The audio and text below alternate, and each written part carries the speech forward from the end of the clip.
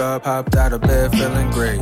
Felt refreshed as the shower water hit my face. Headed to the kitchen and I'm about to get a plate. Chest up, shoulders back, yeah, I'm walking straight. I left all my Saregama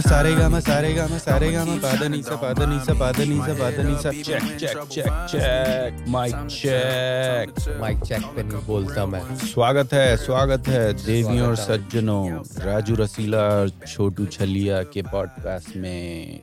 डिस्प्लेट्स लगा दिए हैं public demand पे फटा poster और कोई update नहीं है इस बार। हाँ, पर इससे तो पर देखो इसके आगे तो क्या बोलता है, इसके आगे तो फीका ही।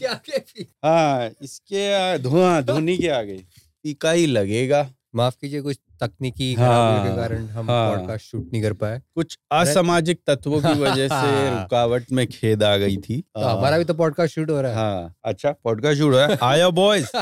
ये टीवीएफ के क्राइम पेट्रोल एपिसोड्स के रेफरेंसेस हैं। कुरूप सोनी के। हाँ, कुरूप सोनी के। बट एक फीडबैक हमें बार बार मिला जो मैं अभी डिस्कस करना चाह रहा था कि उसमें हम कर क्या रहे हैं। लोगों ने हमारे खुद की फैमिली एंड फ्रेंड्स और जो पेट्रियन पे सपोर्टर्स हैं और जो ऑडियंस है, लीडिंग फीडबैक है वो ये है कि हमारा इंट्रो, हम दोनों का इंट्रो हमने नहीं दिया कि हम कौन है, हम कहाँ से आए हैं। ठीक है, तो आई गेस ये तो 31, 32, 33 ऐसा कुछ 30s की लाइन का एपिसोड है। अब इंट्रो में हमारा सोचना ये था कि जैसे जैसे हम अपनी बातें बताएंगे तो एपिसोड दर एपिसोड जो लॉयल ऑडियंस है, जो फैंस हैं, उनको धीरे धीरे समझ में आ जाएगा जो सारे एपिसोड सुनते हैं। बट आई गेस इतना अब इस चीज का प्रेशर है कि नहीं अपने बारे में तो बताओ। तो मैं सोच रहा हूँ कि इस एपिसोड में हम जो भी नंबर का एपिसोड है, आई गेस जब पब्लिक यहाँ तक पहुंचेगी या जो यहाँ से शुरू करेंगे उनको इंट्रो मिल जाएगा। ठीक है ना? तो एक काम कर, तू पहले शुरू कर अपना। अब वही यार, कहानी कितने पीछे लेके जाएं। तो तू एक काम कर, जब पैदा हुआ था और तब से आज तक को समरी में फटाफट बता देने का कि तू कौन है, तूने क्या पढ़ाई करी, ब्ला ब्ला ब्ला ब्ला ब्ला, है ना? फटाक से। फिर मैं भी फटाक से शॉर्ट वर्जन अलग अलग निकलने चाहिए तेरे, समझ रहा है तू? हाँ, तो बताइए ना, आपका कैसा रहा, किस तरह का बचपन रहा? कॉलेज से शुरू करूँ तो वही है कि नहीं, कहाँ पैदा हुआ। अब इंडियन जनता को तो हम इंडिया में पैदा हुए तो उन्हें वो जरूर चाहिए ना, मोहल्ले तक भी बताने का मतलब, समझा? मुंबई में पैदा हुआ, दादर में वो है, और फिर बाजू सला बाजू। स्कूलिंग मुंबई में फिर 3-4 जगह पे हुई, और कॉलेज भी फिर वहीं पे मुंबई में ही था। ये सब क्या बोल रहा है? स्कूल का नाम बता, कॉलेज का नाम बता। अब तो तू वहां रहता भी नहीं है, तो ऐसा नहीं है कि कोई तुझे जाके अटैक कर देगा, समझ रहा है? तो तेरा स्कूल कॉलेज भी फेमस होना चाहिए ना इस बात पे। कम से कम लोगों का वही था, they just want to associate with you, they just want to relate with you. तो कितना भी टुच्चा या बढ़िया कॉलेज और स्कूल रहा हो, लेकिन एटलीस्ट जब उस कॉलेज और स्कूल के लोग और उस दादर लोकेलिटी में कहाँ रहता था, जब वहां के लोग सुनेंगे तो बोलेंगे अरे ये तो अपने यहाँ का बंदा है। That's what people want actually. इसलिए हमने कभी सोचा नहीं था ऐसा कि मतलब फिर तो हाँ, बट लोगों ने ही ये फीडबैक दिया कि नहीं, इस वजह से, क्योंकि अगर तू मेरी कॉलोनी में रहता था तो आई वांट टू नो, समझ रहा है कि मैं, अगर तू मेरे कॉलेज में पढ़ा था, और कितने सारे लोग हैं इंडिया में, तो तेरे कॉलेज के लाख लोग होंगे, तेरे स्कूल के लाखों लोग होंगे, तेरी लोकेलिटी के इतने हजारों लोग होंगे, राइट? जहां तूने नौकरी करी उस कंपनी में लाखों लोग होंगे। तो वो लोगों को वो रिलेटिविटी चाहिए। हर कोई यही बोल रहा था कि यार इतने एपिसोड तुमने बना दिए, लेकिन we want to know your background. तो ऐसे डिटेल्स मत मिस कर। ओके। ये बताने की जरूरत नहीं है कि मुझे कॉलेज में ऐसे मुझे डांट पड़ गई, लेकिन हाँ, ये मार्क्स कितने आए, लेकिन भाई लोकेशन, दादर में रहता था तो कहाँ पैदा हुआ, एटलीस्ट नेबरहुड और ये सब। तो वहां की जनता फिर उधर से रिलेट करेगी ऐसा। तो सन 1900, हाँ, सन 1 बता सकता है, कोई बात नहीं। 1988। तो पैदा हुआ मुंबई में, दादर शिवाजी पार्क के यहाँ पे वो रहा, और फिर स्कूलिंग सेंट जेवियर्स में थी। सही, सेंट जेवियर्स। और फिर कॉलेज मेरा विलेपार्ले में था। वहाँ पे बाद में फिर अंधेरी में मूव हुआ, शिफ्ट हुआ अंधेरी ईस्ट में, वहाँ रहता था वहाँ पे। और फिर कॉलेज विलेपार्ले में था, ML Dhanukar college of commerce. अब आएगा ना पब्लिक को मजा सुनने में। हाँ, और फिर कॉलेज पास आउट हुआ वहाँ से। फिर बैंकिंग एंड इंश्योरेंस में ग्रेजुएशन था, डिग्री, बैचलर्स डिग्री। और फिर उसके बाद जॉब था स्टेट स्ट्रीट में, पवई स्टेट स्ट्रीट, ये तो लोगों को पता होगा फिर। हाँ, और फिर वहाँ से फिर बाद में वही 2 साल ये सोच के कि कनाडा जाना के चक्कर में ट्राई मार के फिर इवेंचुअली कनाडा आया, फिर जॉर्ज ब्राउन में पोस्ट ग्रेजुएशन किया इंटरनेशनल बिजनेस में, और फिर टोरंटो में और फिर बस फिर वापस इंडिया जाना पड़ा वही वीजा की वजह से। और फिर वहाँ पे HDFC में जॉब किया, वायर पेमेंट्स में, फाइनेंस का मतलब HDFC में जो जॉब किया, कहाँ था कंपनी, वो कहाँ थी? HDFC मेरा जो जहाँ मैं काम करता था वो कांजूर मार्ग में था। तो यही डिटेल्स चाहिए पब्लिक को, कांजूर मार्ग। पर अब जो लाखों लोग वहाँ आसपास काम करते हैं उनको सुनने मिलेगा ना कि अच्छा ये बंदा अपने पास से गया है, ऐसा। तो हाँ, वहाँ पे 2-2.5 साल काम किया, और फिर वापस फिर कनाडा, और फिर स्कॉशिया बैंक में नौकरी, आज स्कॉशिया बैंक। तो ये हो गया पूरा का पूरा सफर, ठीक है। होपफुली अब लोगों की शिकायतें दूर हो जाएंगी। बहुत टाइम से फीडबैक आ रहा था, कई लोगों ने तो ये भी बोला कि एक छोटा सा वीडियो सिर्फ इंट्रो का बना के डाल दो। इंटरेस्टिंग, हाँ, मतलब कि बट फिर मैंने सोचा यार अब ये अलग से करने का, तो अभी मेरे पास ऑलरेडी इतने एपिसोड शूट किए हुए रखे हैं कि पहले वो ही एडिट करके मैं डाल दूं, वो ज्यादा बड़ी प्रायोरिटी है रादर देन अब हम एक नया क्लिप्स। अभी तो लोगों ने इतना बोला कि क्लिप्स का चैनल बनाओ और ये सब, तो वो सब भी चल रहा है हिसाब किताब। But then so that's Sid की स्टोरी जो मैंने वेबसाइट पे बायो डाले हैं। आई गेस वो लोगों को लगा कि ये नहीं, ये फनी तो है बट ये बहुत छोटा है और ये रियल नहीं है, हमें असली डिटेल चाहिए। तो होपफुली अब जनता को समझ में आ गया होगा सिड के बारे में। अब उसने लोकेशंस का नाम भी ले लिया, कॉलेजेस का नाम भी ले लिया। So that was his story. अब मैं अपनी स्टोरी फटाफट शॉर्ट में तो कैसे बताऊं, बट दिल्ली नाम के छोटे से शहर में, हिंदुस्तान के छोटे से शहर में मैं पैदा हुआ 1986 में, 1986। स्कॉर्पियो मेरी राशि है, ठीक है ना। वैसे किसी ने पूछा नहीं बट मैंने सोचा बता देता हूँ। 26 अक्टूबर 1986, आई गेस 26 अक्टूबर को मलाइका अरोड़ा और पता नहीं, मैं बचपन में तो ध्यान रखता था, मुझे पता नहीं हो गलत भी हो सकता है। मलाइका अरोड़ा और मेरी जनरेशन वाले लोग तो जानते होंगे मलाइका अरोड़ा को, बट पता नहीं मतलब यंग जनरेशन अभी अब भी तो है, मतलब हाँ, उस समय तो माल हुआ करती थी। बट मलाइका अरोड़ा और रवीना टंडन भी 26 अक्टूबर को पैदा हुए हैं। ऐसा बता रहा हूँ जैसे पता नहीं कितनी बड़ी बिग डील हो। मेरे पेरेंट्स जो हैं वो देहरादून से हैं, Dehradun and Tehri basically, so Uttarakhand जो अब माना जाता है, गढ़वाल बेसिकली।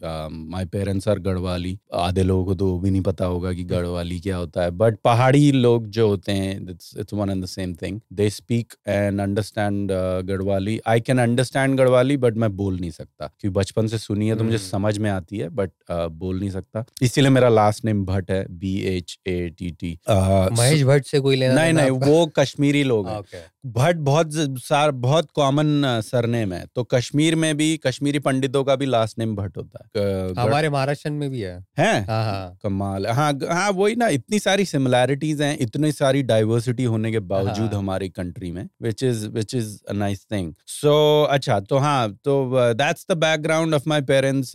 मेरे पैदा होने से पहले ही they move to Delhi. So मैं और मेरा भाई दोनों दिल्ली में ही पैदा हुए। नहीं, करेक्शन, मेरा एक बड़ा भाई भी है, he is also here now, but वो देहरादून में पैदा हुआ था। That's it. तो मैं दिल्ली में ही रहा पूरी जिंदगी अपनी। जब तक मैं इंडिया में था तब तक मैं दिल्ली में ही था। Like I travelled a lot across India but different cities में, लेकिन मैं बेस मेरा हमेशा से दिल्ली ही था। सो ईस्ट दिल्ली से लेकर south Delhi, east Delhi, south Delhi, मैं वेस्ट में कभी नहीं रहा और नॉर्थ में भी कभी नहीं रहा for majority of my life. My father was, मेरे पेरेंट्स भी अब यहीं रहते हैं। पता नहीं हमने इस बारे में भी बात नहीं करी है। अब वो ये मैं सीक्वेंस से बताना चाह रहा हूँ, but there are bigger details, so I am sharing those along the way.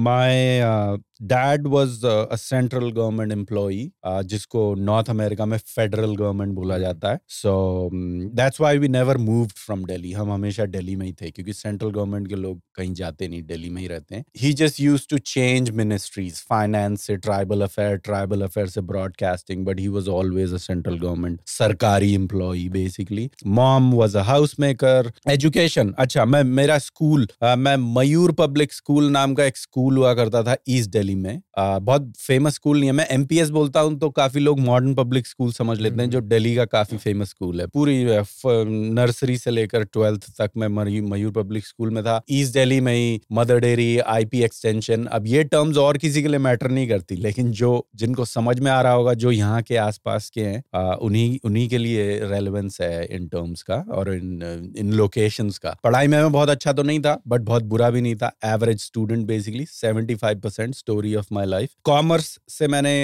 School pass किया. अब तुम्हारा मुंबई का स्कूलिंग सिस्टम थोड़ा डिफरेंट होता है ना. तुम सीधा कॉलेज में 2 साल, आखिरी के 2 साल कॉलेज में पूरा करते हो, ऐसा कुछ होता है ना. लास्ट के 3 साल कॉलेज और पहले के 2 साल मतलब इधर जूनियर कॉलेज में मतलब. Okay okay okay okay. हमारे यहाँ ऐसा कोई जूनियर सीनियर कुछ नहीं होता. 12 साल आप स्कूल करते हो, उसके बाद आप सीधे ग्रेजुएशन में घुस जाते तो हो. फिर वो नॉर्थ अमेरिका का जैसा है फिर. मतलब हाँ, तो सीबीएसई बोर्ड था मेरा, central board of secondary education. So commerce से विद कंप्यूटर साइंस मैंने स्कूल पास किया. फिर उसके बाद आई कॉलेज की बारी. कॉमर्स विद कंप्यूटर साइंस कैसे मतलब? कॉमर्स में आपके पास चॉइस होती है ना, आप मैथ्स ले सकते हो, हाँ, या फिर कंप्यूटर साइंस ले सकते हो, या फिर फिजिकल एजुकेशन ले सकते हो. अच्छा. मैथ में मैं बहुत अच्छा नहीं था, लेकिन कंप्यूटर्स में बहुत अच्छा था. हमारे में 3 ऑप्शन मिलते थे, आईटी, मैथ्स और सेक्रेटरियल प्रैक्टिस.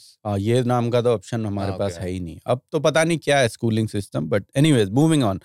तो ये स्कूलिंग हो गई. फिर आई कॉलेजेस की बारी. तो कॉलेजेस में कौन कौन से अच्छे कॉलेजेस हैं. ऑल इंडिया एग्जाम जो होता है, जो एंट्रेंस एग्जाम दे के क्लियर करने होते हैं, कॉम्पिटिटिव एग्जाम दे के. पहले मैं national institute of fashion technology मैंने क्लियर करा इन टेक्सटाइल डिजाइन, और मैंने ओरिएंटेशन क्लासेस भी लेनी शुरू कर दी थी. लेकिन तब तक मैं एक बिजनेस स्कूल भी मैंने दिया हुआ था, college of business studies. Basically it's from university of Delhi. जो लोग जानते हैं वो जानते होंगे. बैचलर ऑफ बिजनेस स्टडीज नाम का एक फ्लैगशिप कोर्स हुआ करता था.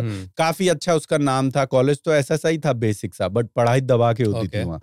तो कॉलेज ऑफ बिजनेस स्टडीज, शहीद सुखदेव, जिन लोगों को अभी कई लोग सुन के बोलेंगे अरे उस कॉलेज को तो मैं जानता हूँ, Shaheed Sukhdev college of business studies. Basically वहां से मैंने ग्रेजुएशन करी, और जो ग्रेजुएशन डिग्री थी उसका नाम था बैचलर ऑफ बिजनेस स्टडीज. तो वो मेरी मेन ग्रेजुएशन थी. लेकिन मुझे हमेशा ये लगता था कि यार अगर इसमें पास नहीं हुए तो एक ग्रेजुएशन और होनी चाहिए. तो मेरे पास 2 बैचलर्स डिग्रीज हैं. मैं साथ, ये तो मेरा फुल टाइम कोर्स था, लेकिन साथ में एज अ बैकअप प्लान मैंने एक डिस्टेंस लर्निंग वाली जो डिग्री होती है ना, जिसमें आपको जाना नहीं पड़ता, बस साल में 5 क्लासें लेनी होती हैं, बाकी घर में पढ़ाई करो और सिर्फ एग्जाम देने जाना होता है. ओके. राइट. तो दूसरी ग्रेजुएशन डिग्री मेरे पे बैचलर्स इन फॉरेन ट्रेड है, इंटरनेशनल ट्रेड बेसिकली. तो फिर निफ्ट से क्या किया आपने? नहीं, फिर निफ्ट मैंने छोड़ दिया था. अच्छे खासे पैसे दे के पहले सेमेस्टर के कोई 50,000 रुपए लगे होंगे, मैंने छोड़ दिया था. फिर मैंने 5,000 रुपए वाला कॉलेज ज्वाइन करा. तो ये सस्ता कॉलेज है सब्सिडीज की वजह से, क्योंकि इंडिया में एजुकेशन ओवरऑल ही सस्ती है, बट वर्ल्ड क्लास एजुकेशन थी कॉलेज की. अच्छे अच्छे एम्प्लॉयर्स आते थे,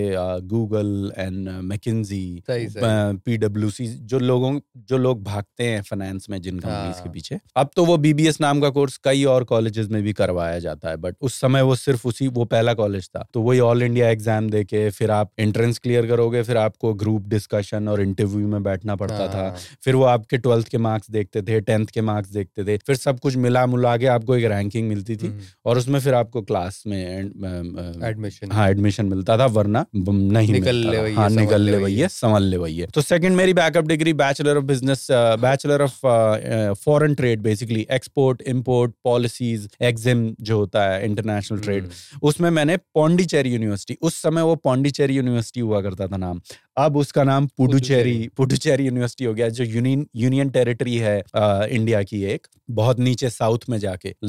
लवली प्लेस, मैं वहां गया हूँ 3-4 बार, बहुत अच्छी जगह है. फिर मैंने अपना वो national institute of fashion technology का सपना बाद में दोबारा पूरा करा, क्योंकि फिर मैंने वहां से मास्टर्स करी. तो मास्टर्स की डिग्री मेरे पास जो है वो मास्टर्स इन फैशन मैनेजमेंट है बेसिकली, जो national institute of fashion technology पूरे इंडिया में है, लेकिन मैं दिल्ली वाले सेंटर से हूँ क्योंकि मैं दिल्ली में ही रहा पूरी टाइम, तो उसका भी एंट्रेंस एग्जाम होता है, फिर उसका भी आपको फिर और टेस्ट क्लियर करने पड़ते हैं, ग्रुप डिस्कशन, इंटरव्यू और ये सब। वो फैशन से रिलेटेड है कोर्स, पर वो एक MBA ही है बेसिकली। उसमें बस उन्होंने फैशन के एलिमेंट्स घुसा दिए हैं, बट वो पढ़ाई सारी है वही है जो बिजनेस स्कूल्स पढ़ाते हैं। So nothing special. So masters की डिग्री मैंने वहां से ली। फिर उसके बाद मैंने कुछ फैशन कॉलेजेस में फैशन इंडस्ट्री में नौकरी करने का ट्राई करा। मैं बैंगलोर रहा काफी टाइम, तो बैंगलोर से मेरा काफी क्लोज रिलेशन है, मुझे बहुत पसंद थी दिल्ली के अलावा वो दूसरी सिटी इंडिया में। सो नाइकी के लिए मैंने कुछ टाइम काम किया क्योंकि नाइकी का हेड ऑफिस बैंगलोर में। And then different buying houses, gap के लिए मैंने थोड़े टाइम काम किया है, वो साउथ दिल्ली के पास ही उसका मेन हेड ऑफिस है इंडिया में, गैप का, Gap INC। So Gap, Old Navy basically, Athleta and all those brands. तो उसके लिए मैंने थोड़ा टाइम काम किया। फिर ऐसी random buying houses, S Kumars और ये सब के लिए थोड़ा टाइम काम किया। फिर मुझे पता चला कि यार यहाँ तो मैं नहीं रहने वाला हूँ क्योंकि मैं गांड मरवाने इस दुनिया में नहीं आया हूँ। बहुत ज्यादा ग्राइंड है फैशन इंडस्ट्री में, खास करके शुरू में। ज्यादा पैसा और कम काम और ऐश जो है वो आपको बहुत 20-15 साल बाद मिलती है, और अब तो बहुत हालत बुरी है। और अपने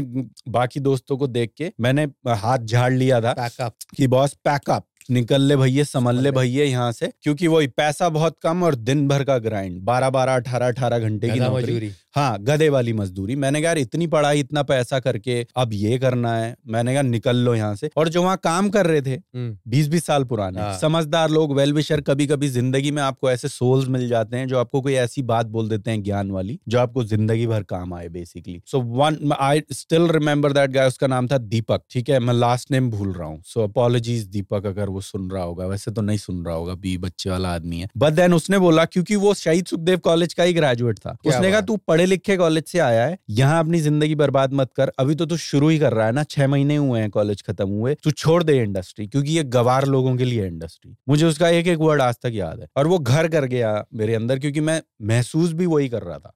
सो मैंने बात मान ली उसकी, और मैंने तब तक, मुझे एस कुमार्स से बैंगलोर में ऑफर आ गया था। फिर एक इम्पल्स करके बाइंग ऑफिस है गुड़गांव में जो दिल्ली के पास है, वहां भी मैंने काम किया। बाइंग ऑफिस बेसिकली वो होते हैं जो फैशन ब्रांड्स के लिए काम करते हैं, लेकिन कपड़े बनवाने का काम वो उठा लेते हैं। तो एक तरह से दलाल बीच के बेसिकली। पर तो क्या है कि वो ब्रांड से कमीशन लेते हैं, कपड़े खुद बनवाते हैं, फैक्ट्री से खुद देख रेख करते हैं, और ब्रांड को बस पहुंचा देते हैं उनका तो उसको बाइंग हाउस बोलते हैं। नाइकी इम्पल्स को बोले कि यार मुझे ऐसा ऐसा, नाइकी जो बहुत बड़े ब्रांड्स हैं वो फिर इन दलालों को नहीं देते धंधा, फिर वो खुद का ऑफिस खोल लेते हैं। तो गैप बहुत बड़ा ब्रांड है, नाइकी बहुत बड़ा ब्रांड है, तो वो मैंने उनके खुद के हेड ऑफिस में काम किया। वो हाँ, लेकिन जो छोटे ब्रांड्स होते हैं ना, वो फिर क्या करेंगे, जैसे H&M में जो ब्रांड्स बिकते हैं छोटे छोटे, और जो सैक्स फिफ्थ एवेन्यू में ब्रांड बिकते हैं, हडसन बे में ब्रांड बिकते हैं, वो फिर उनको दे देते हैं कि यार हमारा धंधा इतना बड़ा नहीं है कि हम खुद का हेड ऑफिस खोलें करोड़ों रुपए लगा के, तो तुम हमसे ठेका ले लो बेसिकली। तो उन सब के लिए मैंने काम किया, बट तब तक मुझे समझ में आ गया था कि यहाँ दाल नहीं गलने वाली है, यहाँ से निकलो, इस इंडस्ट्री को ही लात मारो, 5 साल बाद निकलना और मुश्किल हो जाएगा। हाँ, क्योंकि फिर तो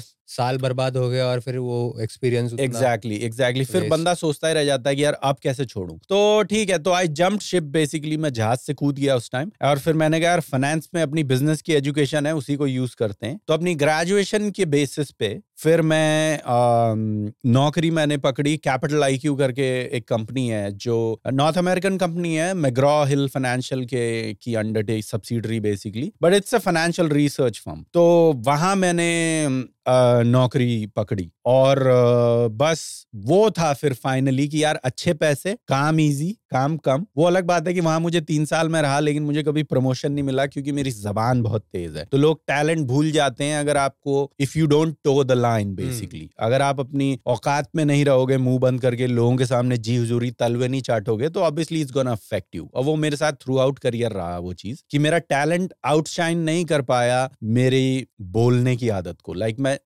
अपनी गांड नहीं मरवा सकता लोगों से, और ऐसा नहीं कि मैं जानबूझ के करता हूं, that's just not in me, like I am not, मैं जी नहीं पाऊंगा अगर मैं लोगों की बात सुनने लगा, तो आई कांट हेल्प इट। तो उस वजह से वही है, बहुत सारी चीजें मैंने करी उस कंपनी में लोगों की हेल्प करने के लिए, प्रोसेस की हेल्प करने के लिए, but I was never rewarded. और लोग सोचते थे यार तेरा प्रमोशन क्यों नहीं हो रहा है, ला। लेकिन वही फिर इसीलिए because I was always speaking my mind. तो मुझे एम्प्लॉइज पसंद करते थे, लेकिन मुझे मैनेजर्स कभी पसंद नहीं करते थे, विच आई अंडरस्टैंड। उनकी इज्जत उन्हें लगता था कि यार ये ज्यादा बोल रहा है एंड स्टफ। तो एनीवेज 3 साल मैंने कैपिटल IQ में काम काम करा, फिर मुझे लगा यार यहाँ पे भी कुछ होने नहीं वाला है, कुछ और अच्छा करना चाहिए, पैसा अच्छा मिलता था, but then I was like okay what can I do, then फिर मैंने कहा यार अब कनाडा मूव हो जाते हैं। तो 2013 में, सन 2013 में दिसंबर में क्रिसमस के दिन I landed in Canada for the first time, और बस फिर मैंने सोचा कि यार यहाँ नई जिंदगी शुरू करेंगे, तो यहाँ एक पोस्ट ग्रेजुएशन मैंने एक और करी फ्रॉम सेंटेनियल कॉलेज। तो कनाडा वाले देसी लोग जानते होंगे,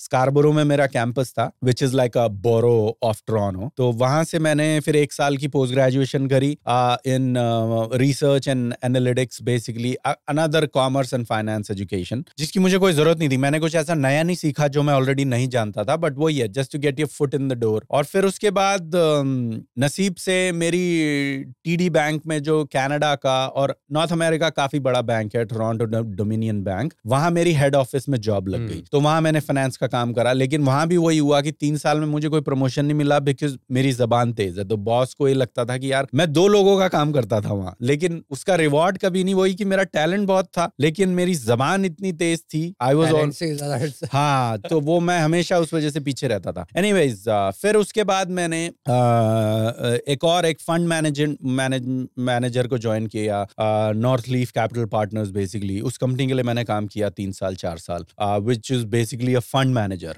ज्यादा डीप में नहीं जाऊंगा, but fund manager under infrastructure, private equity and private credit, ये 3 हमारे आम थे। तो मैं सीईओ का कुत्ता था बेसिकली वहां, मुनीम जो होता है ना, जो हिसाब किताब रखता है basically. So that's what I did there, and then after 4 years of, और ये नौकरी शुरू होते ही फिर मेरे my dad retired from his central government job, तो फिर मैं अपने माँ बाप को यहाँ ले आया। तो ये कोई 2018 की बात है, उस समय से मेरे पेरेंट्स को 5 साल से ज्यादा हो गया है, वो यहीं रह रहे हैं। तो भाई को वो तो अभी आया 2 साल पहले। So that's what happened. फिर 4 साल बाद फिर मैं उस कंपनी से भी, मैं वही हो गया था कि मेरा टैलेंट बहुत था, बट मेरी जबान इतनी तेज थी कि लोगों को पसंद नहीं आता था, मैनेजर्स को खासकर, which I understand, it's not their fault, like that's what you have to do to keep a job, and you know. So तो फिर वो नौकरी मैंने 2021 में या 2020 के दिसंबर में, आई गेस, या 2021 के दिसंबर में, 2021 के दिसंबर में, and that was the end of it. और फिर तब वो सब छोड़ के फिर मैंने कहा यार अब मुझे कुछ करना है। और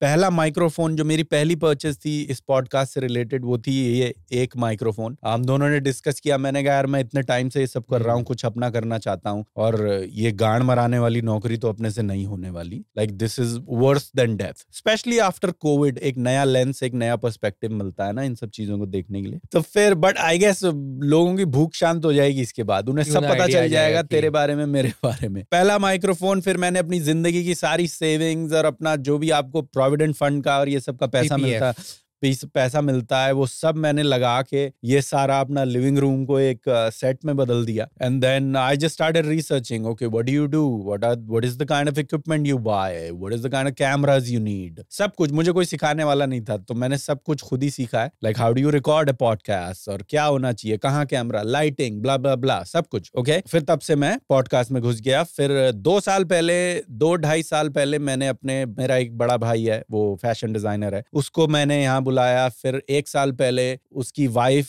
और उसका बेटा, दे ऑल्सो केम हियर। अच्छा, मैं जब यहाँ आया था तो मैं किसी को जानता नहीं था, लेकिन उतने टाइम में मेरे सारे दोस्त जो हैं एक एक करके वो सब आ गए यहाँ, तो वो सारे यहीं रहते हैं अब टोरंटो में। So basically that's the gist of who I am, where I come from, and that's about it. So hopefully everybody has a better handle of who I am now. तो अब आप लोगों को शांति मिल जानी चाहिए। कुछ हमने मिस कर दिया, कुछ सिड ने मिस कर दिया। अच्छा, हम मिले कैसे, सॉरी ये भी लोगों ने पूछा था कि एक दूसरे को कैसे जानते हैं, फक वो मैं भूल ही गया। सो पहली बार मैं सिड से मिला कनाडा में ही, तो हम इंडिया से एक दूसरे को नहीं जानते थे। तो मैं 2014 में, क्योंकि मेरा एक रूममेट था डाउनटाउन टोरंटो में, रोहित के नाम से, अब वो मुंबई में रहता है, उस रूममेट का क्लासमेट था सिड जब ये जॉर्ज ब्राउन में था। तो तो एक दिन वो उसको लेके आ गया और बस फिर तब से हमारी दोस्ती शुरू हुई। तो हम उस तरीके से, फिर उसके बाद तो हम साथ भी रहे, कई साल हम साथ ही रहे। वो अपनी जॉब करता था, मैं अपनी जॉब करता था, जब मैं टीडी में था and stuff like that. So हम साथ रहते थे। तो 2014 से हम एक दूसरे को जानते हैं। तो कितना हो गया टाइम, 6 साल 20 और 3 साल और 9 साल हो गए,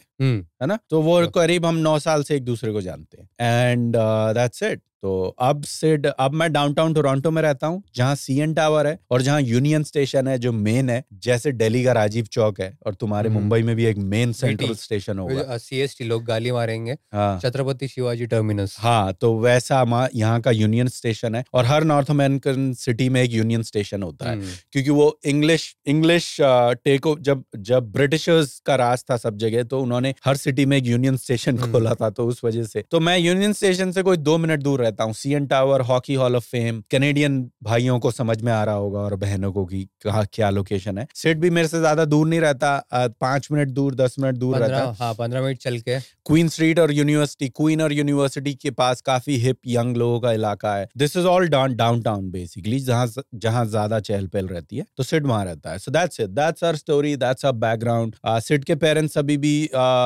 मुंबई में रहते हैं, लेकिन सिड का छोटा भाई कनाडा उसको फॉलो करके आ चुका है कई साल पहले, और वो भी कनाडा में ही, टोरंटो में ही रहता है। मेरी मॉम इंग्लिश बोल और समझ नहीं सकती, तो जब वो यहाँ आ रहे थे 5 साल पहले, तो मैंने एक इंग्लिश बुलडॉग खरीद लिया था अपनी मॉम को थोड़ी कंपनी देने के लिए, कि पेरेंट्स को कुछ एक बिजी रहने को चीज मिल जाएगी। सो उसका नाम है मीट लोफ। मैं उसकी फोटो यहाँ वीडियो में डाल दूंगा अभी, तो लोगों को एक आइडिया लग जाएगा। पेरेंट्स और वो मीट लोफ साथ रहते हैं 10-15 मिनट दूरी। मेरा भाई भी यहाँ से 10-15 मिनट दूर रहता है, सिड 5-10 मिनट दूर रहता है, सिड का भाई भी कोई आधा घंटा दूर रहता है। So everybody is here basically. So this is home now, there's nothing to go back to in India, at least for me. So that's our story. I don't think, I'm sure मैंने सब कुछ cover कर दिया है। शायद इतना लोगों ने सोचा भी नहीं होगा कि इतना सुनने को मिलेगा, बट उन्हें ज्यादा इन्फॉर्मेशन दे दी। तो इसके अलावा अब सीधे कंटेंट पे आते हैं। कोई क्वेश्चन, कोई प्रोफाइल, कोई अच्छा बढ़िया क्वेश्चन, कोई लल्लू क्वेश्चन नहीं, क्योंकि हमारे पास थोड़ा सा ही लिमिटेड टाइम है इस एपिसोड में।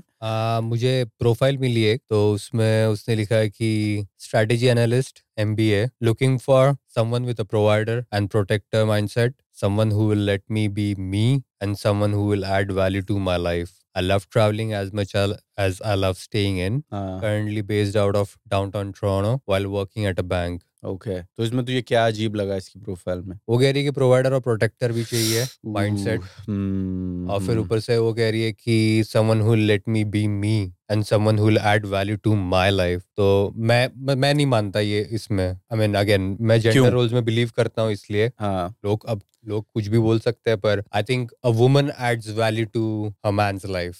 She is the one who should be adding the value. क्योंकि आदमी ऑलरेडी वैल्यू लेके ही आता है, उसके बिना उसे चांस भी नहीं मिलेगा लड़की के सामने। हाँ, मैं समझ रहा हूँ तू क्या कह रहा है। कई लोग इस तेरी बोली बात को गलत तरीके से ले सकते हैं, बट ठीक है, वो तुझे जानते नहीं होंगे। जो तू जिस वजह से तू ये कह रहा है, वो आई अंडरस्टैंड। वैल्यू तो दोनों को ही लानी चाहिए, वरना तो हाँ, सूनर और later is gonna break down, like something is gonna break. ये तो गिवन ही होना चाहिए कि चाहे आप लड़के हो, चाहे आप लड़की हो, चाहे आप नॉन बाइनरी हो, चाहे आप कहीं भी LGBTQ के स्पेक्ट्रम में, वेरेवर यू आर सिचुएटेड, आपको वैल्यू तो लेके आनी ही चाहिए टू द टेबल। अदरवाइज होगा, अब वो वैल्यू कई चीजों की वजह से हो सकती है। Not all of them are materialistic, but most of them are. उसमें कुछ बुराई नहीं है। अब वो वैल्यू खूबसूरती से भी हो सकती है, फिर वो चाहे लड़के की तरफ से हो, चाहे लड़की की तरफ से हो, चाहे किसी भी, मैं जेंडर्स में तो जा ही नहीं रहा हूं। मैं कह रहा हूं आप रिलेशनशिप में 2 लोग हैं, अगर एक मोनोगमस रिलेशनशिप है, तो उसमें 2 लोग हैं, उसमें वैल्यू तो दोनों को लानी ही पड़ेगी, वरना कहीं ना कहीं थोड़े टाइम बाद किसी को रियलाइज होगा कि यार मुझे ना बढ़िया डील नहीं मिली। तो ये तो हमेशा रहता है, और ये साइंस कभी, मैथ कभी चेंज नहीं होने वाली। ठीक है, आप आंख बंद थोड़े टाइम के लिए कर सकते हो, बट सूनर और later something is gonna flip. अब वो वैल्यू चाहे आप खूबसूरती में लाओ, अट्रैक्टिवनेस में लाओ, कि how attractive you are, how good looking you are, या फिर वो आप वैल्यू वेल्थ में ला सकते हो, that you are rich, you have money, या फिर you have a very nice job. पैसे से बहुत सारी दुनिया की सारी चीजें पैसे से सॉल्व नहीं होती, लेकिन बहुत सारी चीजें दुनिया में पैसे से सॉल्व हो जाती हैं। इसलिए कभी भी इस चीज को निगेट नहीं करना चाहिए, इट इज अ वैल्यू। तो और फिर तीसरी चीज ये होती है कि interesting personality. So if you are charming, if you can talk really well, ये भी एक वैल्यू चीज होती है कि आपकी पर्सनालिटी इतनी अच्छी है that people gravitate towards you. तो वो भी एक वैल्यू इंसान टेबल पे लेके आता है। अब एक चीज और होती है फेम, कि आपके पास, आप रिच नहीं हो और बाकी सारी चीजें हो भी सकती हैं, नहीं भी हो सकती हैं, लेकिन आपके आपकी मेन वैल्यू ये है कि you are famous, now that's also a value that people bring to the table. हो ये सकता, अब देखो ये जितनी भी वैल्यूज है ना, ये मैं अभी बता रहा हूं when you bring it to the table, जो शुरुआत में होता है, लेकिन ये सारी वैल्यूज ओवर टाइम फेड हो जाती हैं। कितना भी पैसा हो, लो बिल गेट्स की बीवी भी उसको छोड़ के चली गई, ठीक है ना, जेफ बेजोस का भी डिवोर्स हो गया, तो इससे ज्यादा they have more money than God. तो अगर सिर्फ पैसा ही काफी होता तो कोई फर्क नहीं पड़ना चाहिए था ना इनको। तो इससे बड़ा मैं एग्जांपल और क्या दूं अपनी बात को प्रूव करने का, कि आप कोई भी वैल्यू टेबल पे लेके आओ, ओवर टाइम वो फेड हो जाएगी, उसकी वैल्यू उस इंसान के लिए कम हो जाएगी, because again law of diminishing marginal utility. अब आप इतने टाइम मिलियनेयर बिलियनेयर रह चुके हो कि अब आपको उसकी वैल्यू समझ में नहीं आती है। So that's another point. But having said all that, आपको वैल्यू लेके तो आना ही चाहिए, और आपको हमेशा जब कोई पसंद आता है अपने सामने, तो आपको ये सोचना चाहिए कि यार what am I bringing to the table. आपको हमेशा ये सोचना चाहिए, आपको तो वो पसंद आ गया तो आपने तो वैल्यू ऑलरेडी जस्टिफाई कर दी अपने दिमाग में, लेकिन आप उस इंसान को क्या वैल्यू देने वाले हो वो हमेशा सोच लेना चाहिए। You have better chances of whatever you are going for, that thing working out, you have more chances of that happening if you have already evaluated कि यार मेरी क्या वैल्यू है, जो मुझे इंसान पसंद आ रहा है तो मैं इसको क्या वैल्यू बेसिकली प्रोवाइड कर सकता हूँ। अगर इसकी प्रोफाइल पे आ जाएं जल्दी से, तो उसने, अब जैसे जो तू बात बोल रहा है कि भाई इंसान तो वैल्यू लेके आता है, तू वही बोल रहा है जो मैं अभी समझा रहा हूँ कि यार वैल्यू तो लेके आते ही हैं लोग, और आना ही चाहिए, दोनों को आना चाहिए, ठीक है ना। अब जैसे क्या है, अब लोग कई बार लड़कियों को बोलते हैं कि the pretty girls who hang out with rich dudes are somehow bad। मैं उसको बुराई नहीं मानता, वो एक वैल्यू लेके आया, वो एक वैल्यू लेके आई, दोनों एज लॉन्ग एज एक दूसरे को वैल्यू समझ में आ रही है एक रिलेशनशिप में, तो कुछ बुराई नहीं है, वहाँ वैल्यू एक्सचेंज हो रहा है इसलिए वो दोनों साथ में। एग्जैक्टली। तो अब आप ये मॉरल हाई हॉर्स पे खड़े नहीं हो सकते कि यार नहीं वो अगर अमीर बंदे के पास चली गई तो वो किसी तरह से मॉरली गलत है, नहीं, ये दिमाग से पहले तो निकाल देना चाहिए, ठीक है। क्यों? बल्कि मैं तो बोलता हूं, like I will go one step ahead, ठीक है, अलाउ मी टू एक्सप्लेन। मैं ये मानता हूं कि जो खूबसूरत लड़की किसी रिच और सक्सेसफुल इंसान के पास जाती है, उसको पसंद करती है, वो फिर भी बेटर चॉइस कर रही है रादर देन एक रिच एंड सक्सेसफुल लड़का जो एक खूबसूरत लड़की को पसंद करता है सिर्फ उसकी खूबसूरती की वजह से। And I will tell you why. क्योंकि उस लड़की ने वो खूबसूरती पाने के लिए खुद कुछ नहीं किया है, वो पैदा हुई थी। It's like hitting a genetic lottery, ठीक है ना। अब शॉन मेंडेस दिखता ऐसा है और गाता ऐसा है, तो वो ही hit a genetic lottery basically. Justin Bieber, ठीक है, जस्टिन बीबर गाता ऐसा है, दिखता भी अच्छा है, तो उसने खुद कुछ मेहनत नहीं करी है उस चीज में, गाने के लिए करी होगी obviously, voice training and all that. So I am not negating all that, but मैं समझाना ये चाह रहा हूँ कि अगर कोई खूबसूरत लड़की किसी रिच और सक्सेसफुल इंसान को पसंद करती है उसकी वेल्थ की वजह से, तो कुछ गलत नहीं है। एटलीस्ट वो उस चीज को अप्रिशिएट कर रही है जिसके लिए उस इंसान ने मेहनत करी है। exactly. वो मेहनत करके रईस बना है, वो खुद ने मेहनत नहीं करी होगी तो उसके बाप ने करी होगी। जनरेशनल वेल्थ ऐसे ही नहीं क्रिएट हो जाती। तो एटलीस्ट वो किसी ऐसी चीज को रिवॉर्ड कर रही है जिसके लिए किसी ना किसी ने मेहनत करी है, उस फेम को पाने के लिए। जो फेमस लड़कियां जो फेमस लड़कों को पसंद करती हैं, वो फेम के लिए कोई ना कोई मेहनत करता है, राइट। तो बहुत बड़ा एक एफर्ट का बैकग्राउंड होता है उस चीज के पीछे, जिससे फेम, पैसा, वेल्थ, सक्सेस जनरेट होती है। तो अगर कोई लड़की किसी के एफर्ट को अप्रिशिएट कर रही है तो इसमें बुरा क्या है? ये तो बहुत अच्छी बात है, ठीक है ना।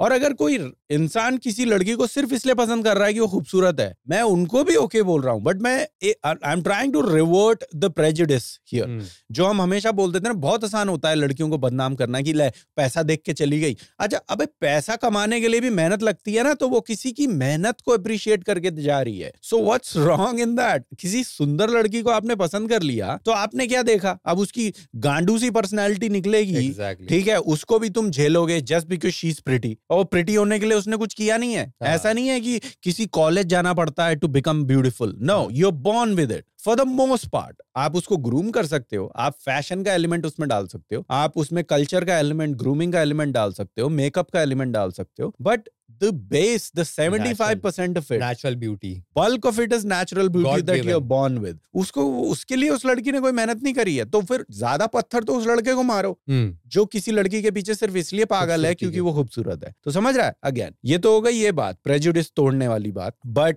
वैल्यू दोनों पार्टीज को लेके आनी ही चाहिए, नहीं लाओगे तो you're setting it up for failure। आगे कहीं ना कहीं जाके आपको सुनने मिल जाएगा that dude there is something missing in you, और किसी लड़की को सुनने मिल जाएगा कि यार there's something missing in you and blah blah blah। और लोग सच तो बोलते नहीं है ब्रेकअप करते टाइम, बस वो ऐसा जवाब बोलते हैं जो सामने वाला सुन पाए। मोस्ट रिलेशनशिप्स में यही होता है। But then to her profile, I don't care what you want from someone as long as you make it clear। ठीक है? तो अगर आप साफ बता दो कि hey this is what I'm looking for, that's a better way of approaching relationships। एक बात मैं उस प्रोफाइल पे ये बोलूंगा that she said, कभी कभार क्या होता है कि छोड़ो प्रोफाइल को भूल ही जाते हैं। मैं एक अलग एग्जांपल देता हूँ कि कुछ लोगों को सब कुछ चाहिए होता है। ठीक है, 10 on 10। हाँ, मतलब कुछ लोग ये लिख देंगे कि तुम पे बहुत पैसा भी होना चाहिए, और ऐसी प्रोफाइल्स में देखता हूँ। अब मैं लड़कों की प्रोफाइल तो नहीं देख पाता, तो मैं लड़कियों की प्रोफाइल पे ही कमेंट कर सकता हूँ। ये बात मैंने कई बार बोली है क्योंकि फिर लोग अटैक करने लगते हैं। कई लड़कियां ऐसे लिखती हैं प्रोफाइल में that you should be this tall, तो आप कोई ऐसी चीज भी मांग रहे हो जिसका कोई कुछ कर नहीं सकता उसके बारे में, बट ठीक है, आपका हक है मांगने का, तो वो आप मांगो। फिर उसमें लिखा होता है कि and you should have a successful job, you should treat me like a princess, basically पैसा तुम्हारे पास होना चाहिए। फिर वो बोलते हैं कि and you should also have an interesting personality, ठीक है। अब वो उनकी नासमझी है कि उन्होंने सब कुछ मांग लिया, तो उनका ग्रीडी नेचर तो आपको वहीं से पता चल जाता है। अब ये सब मांगने में कुछ बुराई नहीं है, लेकिन फिर मैं एज अ गाय अगर ऐसी प्रोफाइल पढ़ूंगा तो मैं पलट के देखूंगा कि तो फिर तू भी 10 on 10 होनी चाहिए। फिर तेरी एजुकेशन में हाई स्कूल डिग्री नहीं होनी चाहिए। फिर तेरी एजुकेशन में तेरा जॉब फिर सर्वर और बरिस्ता नहीं होना चाहिए। मैं ये नहीं बोल रहा हूँ कि उन जॉब्स में कोई कमी है, नहीं, ठीक है, बट उससे बेटर भी जॉब्स हैं, ठीक है ना। तो अगर आप सब कुछ आपने मुंह फाड़ के मांग लिया, तो एक तो तू परी जैसी दिखनी चाहिए, एकदम खूबसूरत, ठीक है ना, तेरे में फैशन सेंस होना चाहिए, तेरे में ग्रूम्ड एक कल्चर्ड लड़की फिर तू होनी चाहिए। मैं अपनी पर्सनल रिक्वायरमेंट्स बता रहा हूँ, अगर आपने इतना सब मुंह फाड़ के मांग लिया है तो ठीक है ना। देन यू शुड नो कि एक हाई एंड रेस्टोरेंट में कैसे बिहेव करना है, वाइन का गिलास कैसे पकड़ा जाता है, like how do you sit, exactly, which knife and which fork is used for, you know, ice cream and salad and da. फिर आपको वो सब पता होना चाहिए। फिर आपको पता होना चाहिए how do you elegantly sit when you cross your legs when you're wearing a short dress, like all these things जो grooming में जिसको हम गिनते हैं। फिर आपको ये सब पता, etiquette सारे पता होने चाहिए, ठीक है। फिर आपकी fun personality होना चाहिए। ये नहीं कि the only value that you have to offer is कि बस देखो मैं कितनी खूबसूरत हूँ। फिर इसके आगे भी बहुत कुछ होना चाहिए, right? Impartiality वहां पे आ जाती है जब आपने मुंह फाड़ के मांग तो इतना सब लिया, लेकिन आपके पास देने को बस एक ही चीज है या दो चीजें हैं। वहां पे फिर like I won't even give that person the time of my day, क्योंकि मुझे पता है कि यार ये तो कोई भुखमरी से आ रहा है। Like they are very self serving mentality based basically, क्योंकि उन्होंने मांग तो इतना कुछ लिया, और तुम अपने को भी तो देखो पहले तुम्हारे पास क्या है, देने के लिए क्या है। एग्जैक्टली तो that's the idea on that. तो बस इससे ज्यादा तो नहीं खींचूंगा मैं इसके क्वेश्चन। मुझे इसके प्रोफाइल में ये होता है कि कोई भी डेटिंग ऐप पे है, मैं हूँ आप हो, we are trying to sell ourselves basically, that's the logic. अगर मैं कुछ बेचने जा रहा तो मैं अपने बारे में बताऊंगा कि बिल्कुल मेरी अपसाइड्स बताऊंगा मैं। बिल्कुल इसने तो बोला कि व्हाट आई वांट मुझे चाहिए, और अपने बारे में कुछ नहीं बताया। हाँ, तो ये भी एक बहुत बड़ी कमी है। मैं ऐसी प्रोफाइल्स की शक्ल मैं देखता भी नहीं कि वो कितनी अच्छी दिखती है या कैसी दिखती है। अगर आपने ये बोल दिया इतना लंबा होना चाहिए, ये होना चाहिए, इतना ही होने, और अपने बारे में आपने कुछ लिखा नहीं है, तो फिर तो ये एक ऐसी, अब मैं इसका एग्जांपल देता हूँ रियल वर्ल्ड का, कि ये तो मान लो कोई मकान की लिस्टिंग है, कोई अपना मकान बेच रहा है, और उसने बस ये बोला हुआ है कि भाई मुझे इतने पैसे चाहिए, मुझे इतने दिन में पैसे पूरी डील क्लोज हो जानी चाहिए, और मैं इतना एडवांस लूंगा, बयाना लूंगा, इतना मुझे ये चाहिए, फलाना ढिंगा, और मुझे लोन की वेट नहीं करनी, और मैं हाउस का इंस्पेक्शन नहीं करवाऊंगा, और उसने घर की एक फोटो नहीं लगा रखी, या घर की फोटो लगा रखी है और घर के बारे में कुछ बताया नहीं, कहाँ पे है, क्या है, कितना पुराना घर है, एसी कितना पुराना लगा हुआ है, हाँ, और पावर की वॉटेज क्या है, कितना लोड घर ले सकता है, वॉशिंग मशीन है कि नहीं, गार्डन बगीचा कितना बड़ा है, मेजरमेंट्स ही नहीं है, तो then I will like fuck this listing. लाइक ये क्या, ये तो अपनी मांगे लिख के बैठा हुआ है। लिस्टिंग में आप ये बताते हो कि आपके पास वैल्यू क्या है ऑफर करने को, और फिर आप थोड़ा सा पोर्शन यूज कर सकते सकते हो कि यार मैं ये ढूंढ रहा हूँ या ढूंढ रही हूँ। एग्जैक्टली। राइट, बट देन अगर आपने जैसे ये बता रहा है कि यार इतना सब मांग लिया और अपने बारे में आपने कुछ नहीं बताया, नहीं, don't waste time on these kind of profile. But again घूम फिर के बाद हम ये सब बातें ना पॉडकास्ट में बोल तो देते हैं, लेकिन आपको ये ध्यान जरूर रखना है कि आपको ये सब चूज करने की लग्जरी तभी मिलेगी जब आपने खुद पे इतना काम किया हुआ है कि आप इतने हाई वैल्यू हो। ठीक है ना, क्योंकि बोलने और समझने के लिए तो कुछ भी कर सकता है, लेकिन रियलिटी में आप क्या वैल्यू होल्ड करते हो मार्केट में, ये तभी होगा possible when you have worked on yourself. कुछ तो जेनेटिक लॉटरी होती है, कुछ जो है वो लाइफ बेस्ड लॉटरी होती है कि यार आप एक अमीर घर में पैदा हो गए, वो जेनेटिक लॉटरी नहीं है बट वो एक लॉटरी है, उसमें आपने कुछ किया नहीं है, आप एक रिच फैमिली में, आप एक जेनरेशनल वेल्थ के पार्ट हो। So but then can you dance, can you talk well in front of people, how good are you at public speaking, how cultured you are, कितनी दुनिया आपने देखी है। ठीक है, आप दिखते कैसे हो, like are you chiseled, like do you look good for your age, you know, like are you well groomed, how is your fashion sense, stuff like that, how educated you are, can you hold a conversation। exactly, ये सब चीजें वही है कि इतनी सारी मांगे रखने के लिए और आपको इतना सिलेक्टिव होने के लिए खुद पे भी काम करना पड़ता है। राइट, इफ यू हैव, तो फिर वो वही वाली बात हो जाएगी, जिन लोगों को मैं इग्नोर करने को बोल रहा हूँ कि आप इन लोगों को इग्नोर करो, तो आप भी उन इग्नोर होने वाले लोगों में से ही एक बन जाओगे। अगर आपके पास लिस्ट तो इतनी लंबी है जो आपको चाहिए और नहीं चाहिए, डूज एंड डोंट्स की, लेकिन आपके पास वैल्यू ऑफर करने के लिए आपने कभी खुद के अंदर झांका नहीं है और खुद पे कभी काम नहीं किया, so that becomes very difficult. So that's another thing that I would say, and या आई थिंक दैट्स इट। तो हम एक क्वेश्चन ले सकते हैं या हम कोई प्रोफाइल ले सकते हैं, हमारे पास है 10 मिनट क्वेश्चन के लिए, 5 मिनट 10-15 मिनट। हाँ, तो हम कोई क्वेश्चन भी ले सकते हैं, कोई प्रोफाइल भी ले सकते हैं, या तेरे पास कोई अपना रियल लाइफ का किस्सा है तो तू वो भी ले सकता है। रियल लाइफ किस्से से याद आया, कल दोस्त को मिल रहा था, यहाँ का ही बॉर्न है, देसी नहीं, अपना मिक्स है, गोरा काला मिक्स है। तो वो गया था इंडिया, पहला तो उसका लैंडिंग हुआ दिल्ली में। दिल्ली में उतरते वो ये कि रात को टैक्सी वैक्सी पकड़ के होटल गया। ओके, मजबूत ट्रैफिक बोलता है, बेकार ट्रैफिक। और बोलता है कि वहाँ का केओस देख के मतलब ऐसा लगा कि यार वापस जाना चाहिए ये वो। बाद में वो बोल रहा था कि मतलब वो कैब वाले काफी ये है, रूड है, मतलब कि राइड दी उसने ये वो उबर वाले ने, और फिर बाद में बोलता है कि मेरी टिप कहाँ पे है। वो बोला, मैं शॉक हो गया, पर मैं कि ठीक है चल टिप विप दे दी। फिर बाद में वो साउथ इंडिया गया, कोची और कोयम्बटूर। तो वहां पे उसने वही कि सोचा कि टिप दे देता हूँ, क्योंकि दिल्ली में वो सीन हुआ। तो टिप दिया। तो कैब वाला बहुत खुश हो गया, बोलता है कि यार ये मेरे लिए ये वो। तो बोलता है यार बहुत थैंक यू ये वो। तो बोलता है कि मतलब अलग ही दुनिया है, मतलब बोला कि हाँ मतलब इंडिया में तू, हाँ बोला कि इंडिया में तू जहाँ जाएगा वहाँ तो अलग अलग मतलब लाइफ देखने मिलेगी। तो वो एक एक्सपीरियंस सारा अलग होगा। तो बोलता है, तो मैंने उसे पूछा फिर कि अगर तू वापस जाए तो तू कहाँ जाएगा। तो बोलता है कि मैं वापस वही जाऊंगा, साउथ केरला, कोयम्बटूर, कोची। पर इसमें अब पिछले 10 साल से हम यहाँ रह रहे हैं, तो हमने बहुत ऐसे एक्सपीरियंसेस सुने हैं अलग अलग एथनिसिटीज से, अलग अलग रेसेस से, कि कौन इंडिया के बारे में कैसी राय रखता है। हमने कितना कुछ सुना है अभी तक, मतलब अच्छा बुरा मीडियोकर, बहुत कुछ इनडिफरेंट चीजें हमने सुनी है। तो यार इसमें कई सारे फैक्टर्स हैं। एक तो आप किसी भी चीज को जनरलाइज नहीं कर सकते एक वेकेशन की वजह से। अच्छे और बुरे लोग कहीं भी हो सकते हैं, फिर वो चाहे हिंदुस्तान हो, चाहे नॉर्थ अमेरिका हो, चाहे रेस्ट ऑफ द वर्ल्ड, कोई भी पार्ट हो। ठीक है ना, डिपेंड करता है कि आपका एक्सपीरियंस कितना डाइवर्स है, तभी आप किसी चीज को जनरलाइज कर सकते हो। अब अगर आपने 7 दिन या 1 महीना बिताया इंडिया में, तो अब ये बहुत स्पेसिफिक हो जाता है कि आपको किस तरह के बंदर मिले।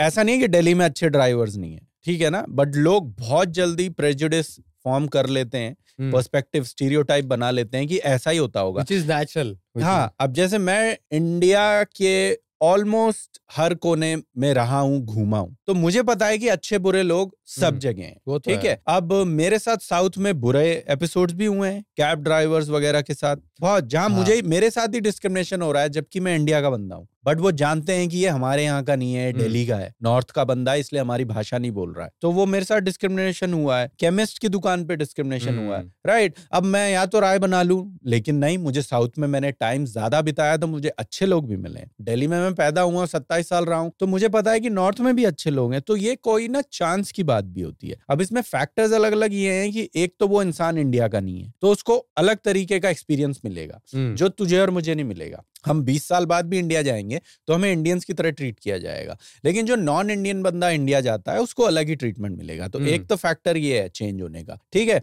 दूसरा फैक्टर ये है कि आप बहुत छोटे टाइम के लिए जा रहे हो, तो वो किससे मिला, अब वो किस मूड में था, और वो नॉन इंडियन लोगों को किस तरीके से देखता है, वो खुद कैसा बंदा है, बहुत सारे फैक्टर्स हो जाते हैं। लेकिन आप बदल नहीं सकते राय। अब वो हमेशा यही सोचेगा कि नॉर्थ वाले चूतिए और साउथ वाले बढ़िया, ठीक है ना। अभी नॉर्थ में कोई उसकी मदद कर देता, सही बात, और फिर साउथ में कोई उसे गलत वो दे देता, तो उसकी हमेशा के लिए राय बदल जाती।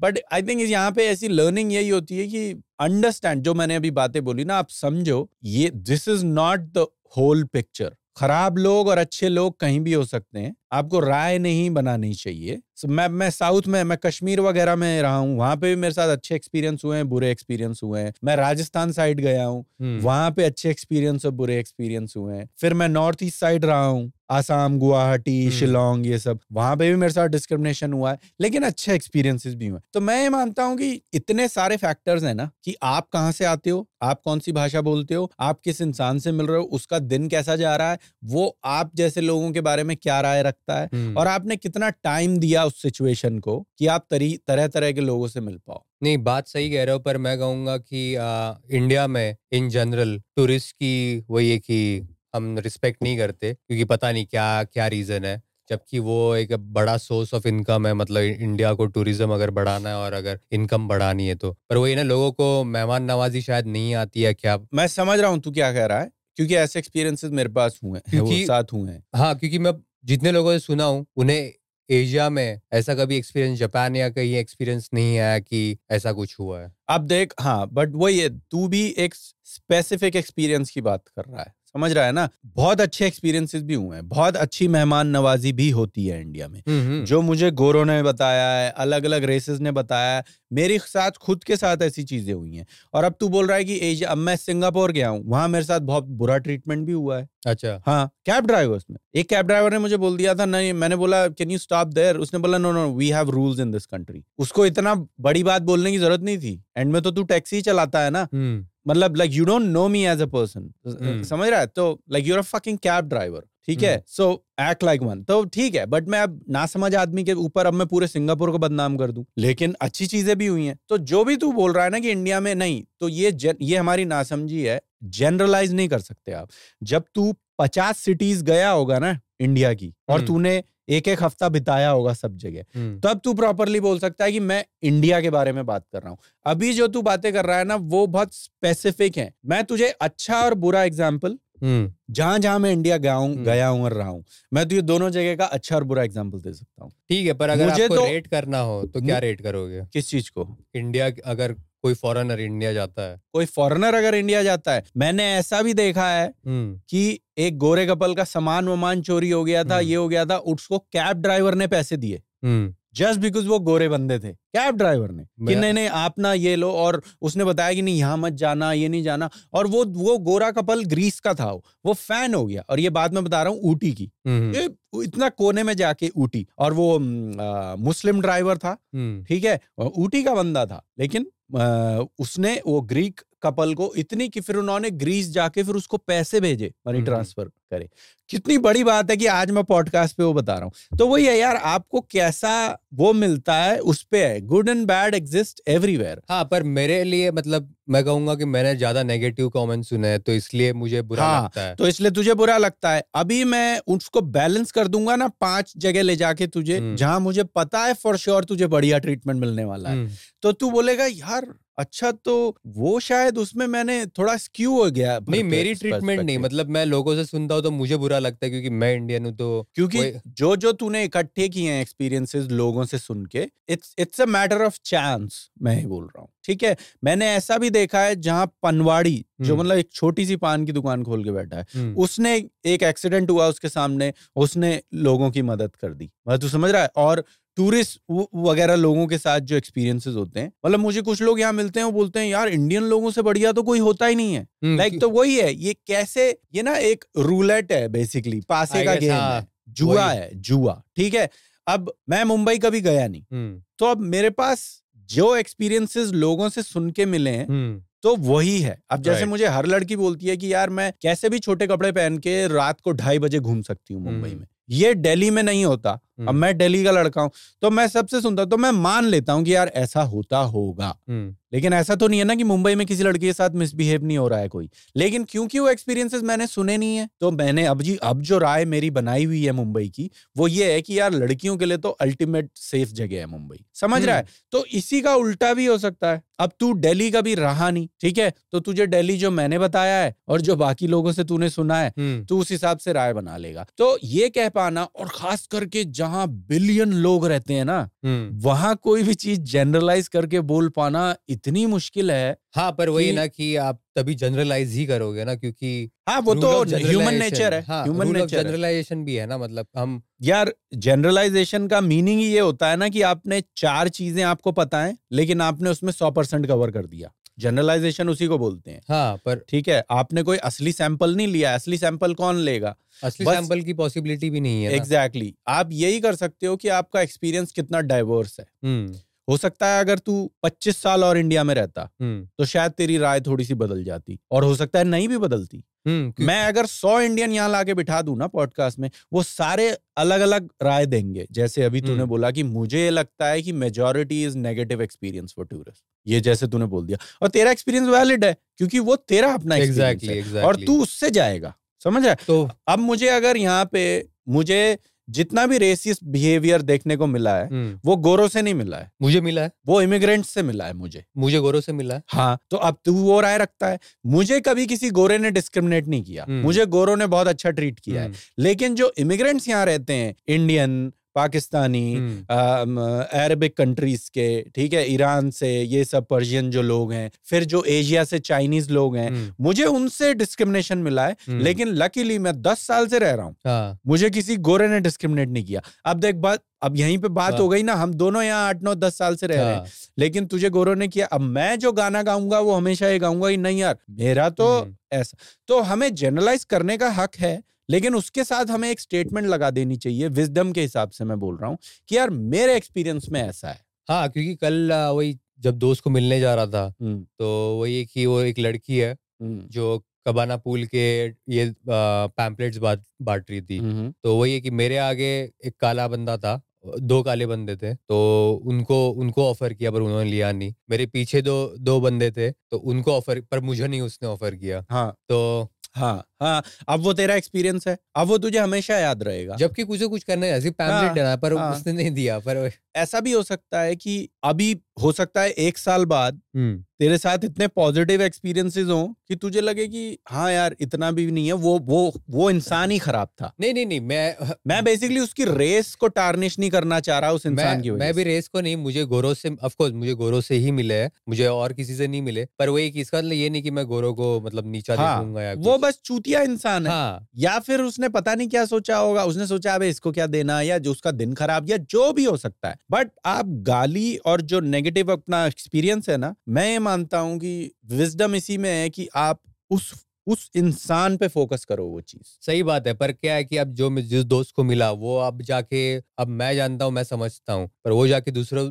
गोरों और कालों को बताया कि अरे इंडिया में ऐसा, फिर लोग इंडिया जाएंगे नहीं। फिर वो ये ना, और जाएंगे तो साउथ की ट्रिप बनाएंगे। एग्जैक्टली, यही होता है। और फिर इंडिया का स्टीरियोटाइप यहाँ बन जाएगा कि अरे ऐसा है, तो वो फिर मुझे बुरा लगने लग जाता है कि अरे यार। वो ही ना इनटू द वीड्स वाली बात बता रहा हूँ कि ऊपर से ये चीजें ऐसी दिखती हैं, लेकिन फिर आप अंदर जाओ तो आपको पता चलता है कि यार बस वही है कि मेरा एक्सपीरियंस वैसा रहा है। ऐसे कई लोग होंगे जो बोलेंगे कि नहीं साउथ खराब है टूरिस्ट लोगों के लिए ज्यादा, क्योंकि साउथ में बड़ा वो है कि वो तो नॉर्थ वालों को भी नहीं बख्शते।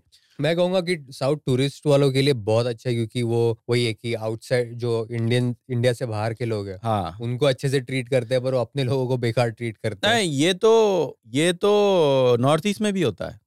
हाँ, नॉर्थ ईस्ट में भी होता है, लेकिन वो हमने ही किया है ना, क्योंकि जब नॉर्थ ईस्ट के लोग दिल्ली में आके रहते हैं तो उनको फिर डिस्क्रिमिनेट किया जाता है। उनको ऐसा समझा जाता है कि यार ये तो बाहर के लोग हैं, क्योंकि वो थोड़ा सा अलग दिखते हैं, थोड़ा सा अलग खाते हैं और थोड़ा सा उनकी अलग लाइफस्टाइल होती है। लेकिन यार सारे हिंदुस्तानी है ना, वो भी इंडिया में रहते हैं, वो इंडिया के सिटीजन है। और ऐसा नहीं कि उनके माँ बाप बाहर से आए थे, वो यहीं पैदा हुए, उनके माँ बाप भी यहीं पैदा हुए थे, ठीक है। तो वो हमने ही किया हुआ है, लेकिन कोई उतना गहरा जाता नहीं। यही एक समझदार इंसान और एक वही ना ट्रिगर हैप्पी इंसान की एक फर्क यही होता है कि आप बातों को सिर्फ फेस वैल्यू पे ना लो, आप ये देखो कि यार ये हो क्यों रहा है, ये क्यों हो रहा है। ठीक है, अब मुझे तो कितने अब वो ये और ये पर्सपेक्टिव तभी ब्रॉड होता है जितना आप घूमोगे, जाओगे, अलग लोगों से मिलोगे। नॉर्थ ईस्ट में तू मतलब वो ये तो छोड़ कि बड़ी जगह डिस्क्रिमिनेशन हो रहा है, नॉर्थ ईस्ट में तेरे साथ एक नुक्कड़ पे दुकान खोल के बैठा है वो भी डिस्क्रिमिनेट कर देगा तेरे साथ। और मेरे साथ हुआ है, लेकिन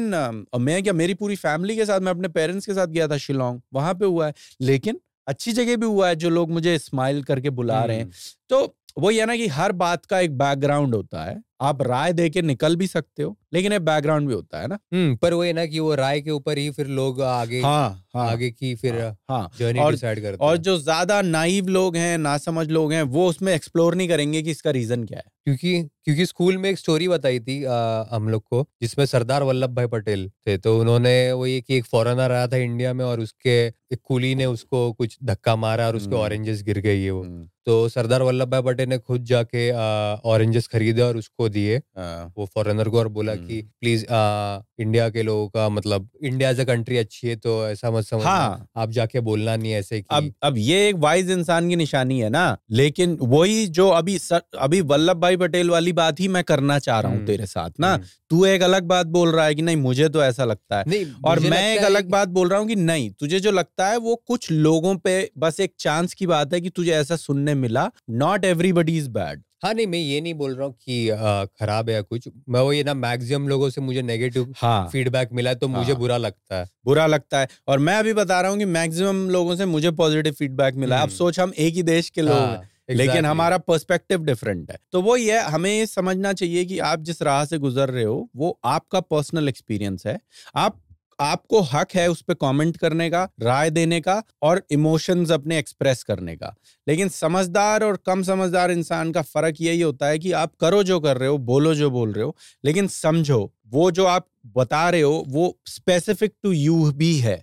वो एक कंट्री को डिफाइन नहीं करता, वो एक प्रोविंस को डिफाइन नहीं करता, वो किसी भी चीज को डिफाइन नहीं करता। यही समझदारी है। मैं ये भी बोल रहा हूं कि जो मेरा पॉजिटिव एक्सपीरियंस है वो भी इंडिया को डिफाइन नहीं करता, क्योंकि कई लोग ऐसे होंगे जो हफ्ते भर के लिए गए होंगे, उन्हें यहाँ भी चुतियाब मिला, उन्हें वहां भी बुरा एक्सपीरियंस मिला, वो बोलेंगे साला ये तो कंट्री ही जाने लायक नहीं है। सही बात। अब तुम जिंदगी भर उनको समझा के दिखाओ, नहीं समझ कैसे समझाओगे? क्योंकि एक्सपीरियंस ही खराब रहा तो फिर भाई, और वो गलत नहीं बोल रहा है ना, जो वो बोल रहा है इंसान वो सही बोल रहा है। एक्सपीरियंस तो अब आप जिंदगी भर लगे रहो, अरे नहीं यार ऐसा भी होता है ऐसे, वो बोलेगा भाई मैं गया था 15 दिन के लिए, मैंने ये देखा, अब तू जो मर्जी बोल। सही बात। अब 4 इंडियन किसी को मिलते हैं यहाँ पे, लड़कियां मुझे यहाँ क्या क्या बोलती हैं, अरे पर तो इंडियन में ऐसा नहीं होता। अरे ये लोग आज भी 50 साल पुराने स्टीरियोटाइप पे लटके हुए हैं कि अरेंज मैरिज होती है, पेरेंट्स का बहुत मोटा प्रेशर रहता है और ये सब स्टीरियोटाइप। मैं तो खुला करके मजाक उड़ा देता हूँ उनका कि ये 100 साल पहले की कहानियां हैं। मैं किसी को जानता भी नहीं हूँ जिसकी अरेंज मैरिज हुई है,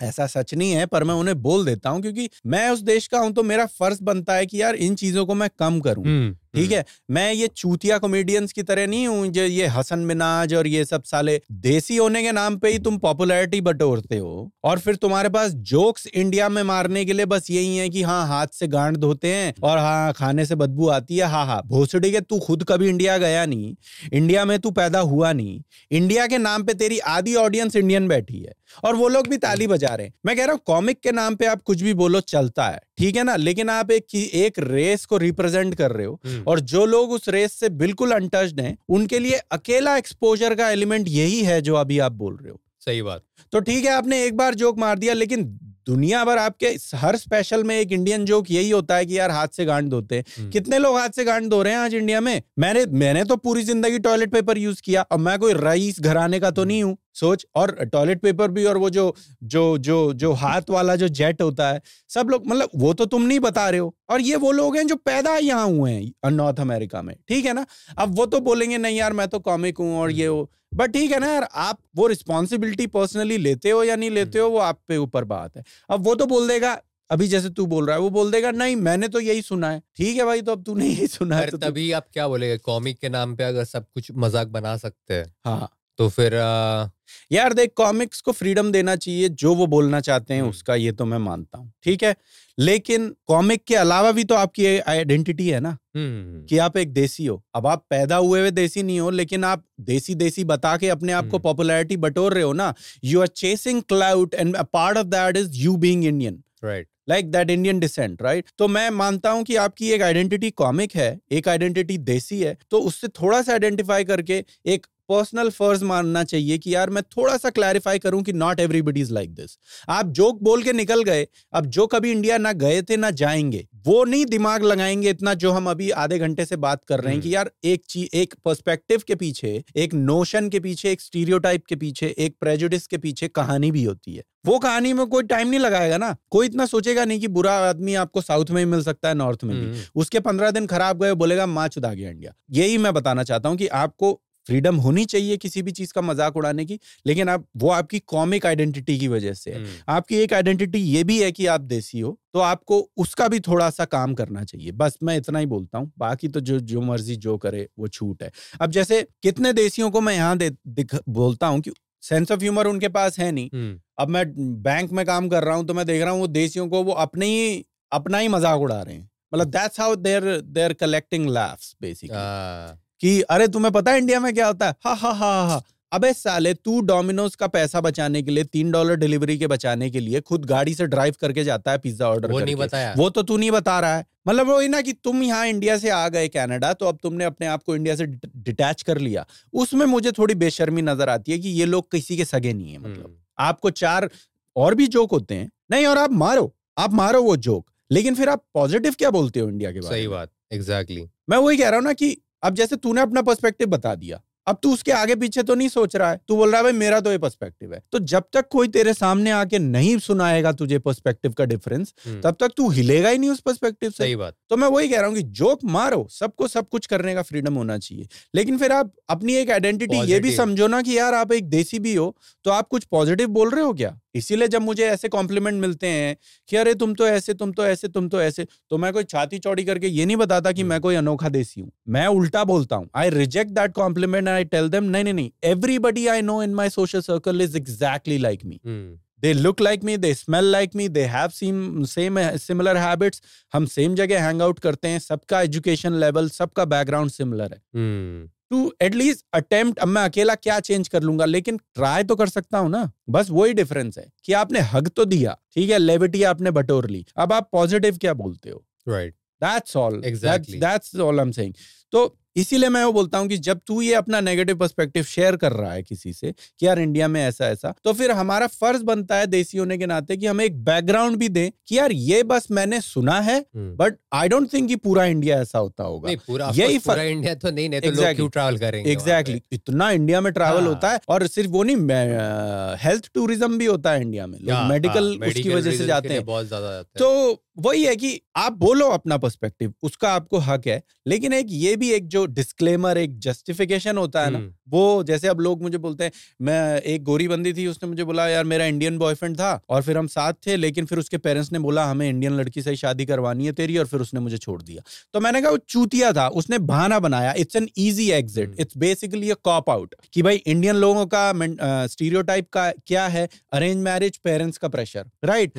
तो अब मैं इस बंदी को, अभी में हम 15 मिनट पहले क्या बोल रहे थे कि लोग वही ब्रेकअप के टाइम वही रीजन देते हैं जो सामने वाला सुन के पचा लेगा। कोई ये नहीं बोलता कि यार I don't enjoy having sex with you anymore, या मुझे अब तेरे से बेटर बंदी मिल गई है। कौन बोलता है किसी को? एग्जैक्टली। तो अब उसने एक इजी रास्ता निकाला कि यार इंडियंस के बारे में सब यही सोचते हैं ना, ये ले, and that's it. And I was like see, अब मैं वो, मेरा कोई मुझे फोर्स नहीं कर रहा था वो बात बोलने पे, लेकिन मैं फर्ज समझता हूँ कि यार एक इस स्टीरियोटाइप, इस प्रेजुडिस को थोड़ा सा डाइल्यूट करने के लिए, एक पर्सपेक्टिव को बड़ा बनाने के लिए, हमारा देसी होने के नाते हमारा फर्ज बनता है कि हम एक कुछ एक्स्ट्रा उन्हें बताएं इन्फॉर्मेशन कि hey listen, not everybody does this. मेरे माँ बाप ने तो नहीं करवाई मेरी जबरदस्ती शादी है, और मेरी माँ इंग्लिश का एक अक्षर नहीं बोल, एक लेटर नहीं बोल सकती, एक वर्ड नहीं बोल सकती।